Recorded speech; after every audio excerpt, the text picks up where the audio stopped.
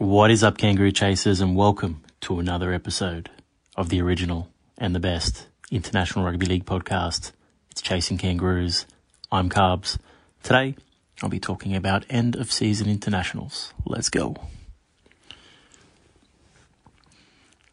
Guys, biggest question I'm getting in the DMs, via email, in real life even, is what's going on? End-of-season internationals, what's happening?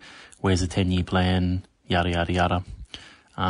Biggest stumbling block for end-of-season internationals is, of course, related to the NRL and the CBA collective bargaining agreements, which are pending still at this point. So things are being thrashed out. Things are getting resolved slowly, like the NRLW, et cetera, But one of the remaining items are leave entitlements for the game's top stars. So basically, all the players playing rep footy at the end of the year, they need to have a certain amount of time off. I think it's like 8 weeks or something like that as part of the agreement. So end of season internationals, if a lot of players in the NRL are playing, into November, then many of them would not be able to come back to pre-season training until next year, 2024. And this is basically the final stumbling block and why we don't have, on this side of the world, internationals sort of settled or international matches settled. So that's the biggest stumbling block at the moment. But I do want to talk about what we have got going and what we could have going on both sides of the world, because as I said, I am getting a lot of questions, and I want to go through all of that. So whilst that is being negotiated on this side of the world, it doesn't hurt, or it does hurt a little bit. You'll find out more in a moment, but it doesn't hurt the European Championship, which is going on definitely at the end of the year. So a couple of weeks ago, it was announced that the grand final for the European Championship A will be played on Saturday, the 11th of November. And the likely location, or the likely country it will be played in, is France, which is beautiful. Nice little setup towards the World Cup in 25.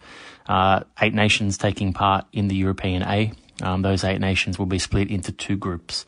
The 2 highest ranked teams or nations in this tournament, outside of England and France, because they've already qualified for the World Cup, but the next 2 highest will join England and France in the World Cup. The other nations will go into like a final qualifying competition next year against some of the winners of Group B. So you might see the likes of like Greece and nations like that coming up to take part in that potentially. So Group A consists of England, Ireland, Scotland and Serbia. Group B consists of Spain, Wales, France and Italy, which is really cool. So we're going to see, round 1, we'll see England v Ireland, Scotland v Serbia. We'll see Spain v Wales, France v Italy. Round 2, we'll see Scotland v England, Serbia v Ireland. We'll see France v Spain, Italy v Wales. And round 3, on the 4th of November, we'll see Serbia v England in Serbia, which is really cool. First time that's going to happen. Ireland v Scotland. And we'll see Wales v France and Italy v Spain. The top from each group will go through to the final on November 11. And that will be the Euro A, the European Championship. Really exciting. Really cool. It's great to see this actually happening. We've been talking about this for a while. One downside is England will be a Knights side, so like an England B, because the English side was lining up, 2 reasons, I suppose. Reason 1 is England probably feel they're a bit strong for this tournament, which is rubbish. I wish they would take it a little bit more seriously. But also because all the talk behind the scenes was that Matema Tonga, would be touring England at the end of the year. So that brings me to this side of the world, because quietly behind the scenes, Tongan Rugby League have been in negotiations with the RFL on touring England at the end of the year, which would have been fantastic. But what has happened since has been really interesting, and it's one of the things I'm getting a lot of questions about. So Sydney Morning Herald reported recently that a secret plan for the 4 nations, or a 4 nations tournament, is set to return in the Southern Hemisphere at the end of the NRL season. This would feature the Australian Kangaroos, New Zealand Kiwis, Toa Samoa and Matema Tonga. So obviously beautiful, beautiful stuff. Australia, New Zealand, Samoa, Tonga. It's the stuff that international rugby league dreams are made of on this side of the world. The report saying it would be a 4-week end-of-season tournament. It would be played in Australia and New Zealand. The bit I disagree with here is the centrepiece, which is proposed to be a triple header at Eden Park in Auckland. And this would include Samoa v Tonga, huge matchup. It would include Australia v New Zealand. And it will also include the Jillaroos and the Kiwi Ferns. Personally, the reason I disagree with this is I think each of those matches kind of deserve their own spotlight. I think Samoa v Tonga would play to a sold-out crowd in Eden Park, and Australia and New Zealand should do the same. At a smaller stadium in Australia or something like that as well. Jillaroos, Kiwi Ferns, again, similar situation. I think we could get 3 great matches, 3 great crowds, 3 different time slots. It could be fantastic. But we love triple headers with internationals because, I don't know, as a sport, we're not confident in their capability to rate, which I think is silly and I think undersells our sport. But anyway, we continue. Obviously, the reason that this hasn't been announced yet is because of the CBA agreement discussions pending, which I opened the show with. But it leaves Tonga in an interesting predicament because they kind of need to choose which way they want to go. They have a huge decision to make, and as I mentioned, they were all but prepared to tour the UK, which I think would have been phenomenal. Now they need to, or the Tongan Rugby League will discuss with players before they commit. So do the players want to go to the UK for a tour? Some of them are already there, the Super League based guys, or do the majority of them want to stay home and play in Australia and New Zealand in what could be a bumper tournament, the Four Nations? Huge decision. And the big questions for me is I guess financially, what would be better for Tonga? That's one thing that needs to be considered because I think Tonga, this is just my thinking, but they could potentially be set to make more by going to England. There would be huge crowds for each matchup. So say they played England 3 times. I think they'd get some big crowds in some big stadiums over there. They'd get some TV coverage as well, possibly BBC. Whereas in the NRL, they'll get some nice crowds here. I think that triple header in Eden Park, for example, they'll get some bumper crowds. But in terms of TV money, Channel 9 owns everything already. So there's not much extra leeway there for the NRL to make more. So I would actually, if I'm, looking after Tongan Rugby League, I'd probably be touring the UK in this scenario, which is really interesting. A couple of things I need to discuss as well because, there's probably a few other scenarios that could have played out here. I think personally, as England, they just hosted a World Cup.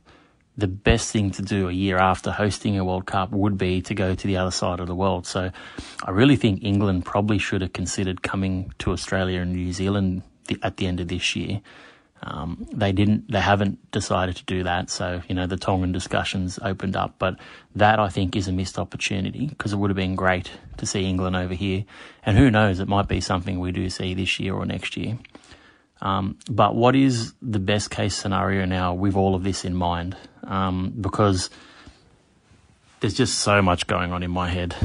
It's pretty crazy, but we've got this European Championship where, England have pulled out their A side, it's basically going to be the Knights in this European Championship and always was going to be. But if the English side, if their only international a year after the World Cup is a mid-season test against France, which has been confirmed in a month or so, then what are they doing at the end of the year if Tonga don't show up? I think if Tonga don't show up, they should take part, the full English side should take part in this European Championship. They're going to shellac Ireland, they're going to shellac Scotland, they're going to shellac Serbia in Serbia, which is still kind of cool. And then they'll go to the grand final and probably beat France comfortably. would be my prediction. But if we don't start this now, it's not going to get better. Like, when do we get to the point where England take part in this European Championship? It needs to start now. They need to build up to something, because clearly, especially if Tonga choose to stay closer to home, what we've predicted over the last couple of years is really starting to come into fruition now, where, England are going to be left behind because they're not helping build the home nations, France, etc., etc. Instead, they're watching Australia, New Zealand, and the Pacific Islands. Whereas, the NRL now has the ingredients to sort of do international rugby league on their own. They can have the bumper NRL season. It's been probably one of the best NRL seasons to date this year. If you don't mind me saying, crowds have been good. TV viewership has been fantastic. The NRL arguably right up there in terms of Australian sport. Like, the TV figures are better than the AFL this year, which is incredible. So NRL doing very well at a domestic level. State of origin, we all know what that does. It's the pinnacle, unfortunately, in terms of dollars, in terms of hype, in terms of quality. It is right up there. And now, with this Four Nations, if it's something that the NRL now knows these ingredients, Australia, New Zealand, but Samoa and Tonga, potentially huge, and they're starting small, but if they see this potential and let it grow, the NRL has all three levels covered, and it leaves England behind. And the NRL can bring England over here whenever they like, to make, just for something different. There's probably enough English players over here at some point, if more and more keep coming over. So it's actually really scary for English rugby league, and they need to do something about it. I'm rambling a little bit, but, we've got to see France, we've got to see Ireland, we've got to see Wales, we've got to see nations in Europe get stronger. And it needs to start with England taking the European Championship more seriously. Because we can have all these other nations playing in this European Championship, but if England don't take it seriously, then how are they ever going to take it seriously as well? It's just going to be a Mickey Mouse competition. We need England to take it seriously. But I don't think that's going to happen. I think we're going to see the Knights there, which leads me to the second best case scenario, which is Tonga to tour England, because I think that is the best choice for Tonga from a financial perspective. I think they make some good cash by going to England at the end of the year. And I think we should maybe see like PNG join Australia, New Zealand, Samoa in the Four Nations, or potentially Fiji. It could go the other way as well. You could see Australia, New Zealand, Samoa, Tonga, Four Nations with either PNG or Fiji going to England, but probably not as big for rugby league in England. I don't think they'd sell out crowds the way Tonga would. So that's what's going on. I know it's still very messy, very murky. I hope I haven't confused you all with my rambles, but that's how it is right now. We definitely have European Championship on one side of the world. There's talks about Four Nations on this side of the world.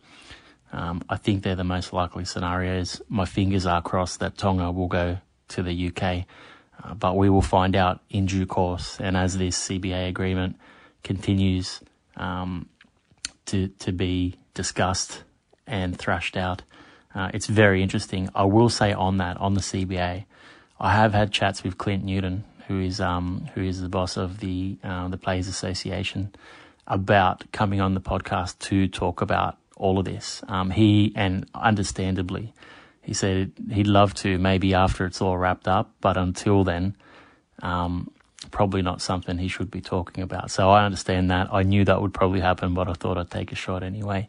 But that could be an interesting chat later on down the track. Who knows when it will be sorted. Hopefully soon, because we need these internationals to be announced. We've just come off a World Cup.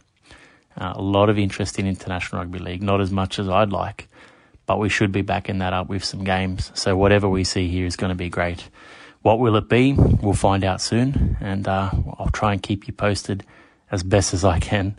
But that's it, guys. Another quick little episode from me here, just rambling about end-of-season internationals. Like I said, I do get the questions a lot. Keep your questions coming. If you want me to discuss anything else, International Rugby League, or if you have any questions, please ask. Please DM me on Twitter, at ChasingRusPod, or you can get me on Instagram or Facebook as well. Check us out, guys. I've been Michael Carboni, and thanks again for chasing kangaroos with me. I'll see you next time.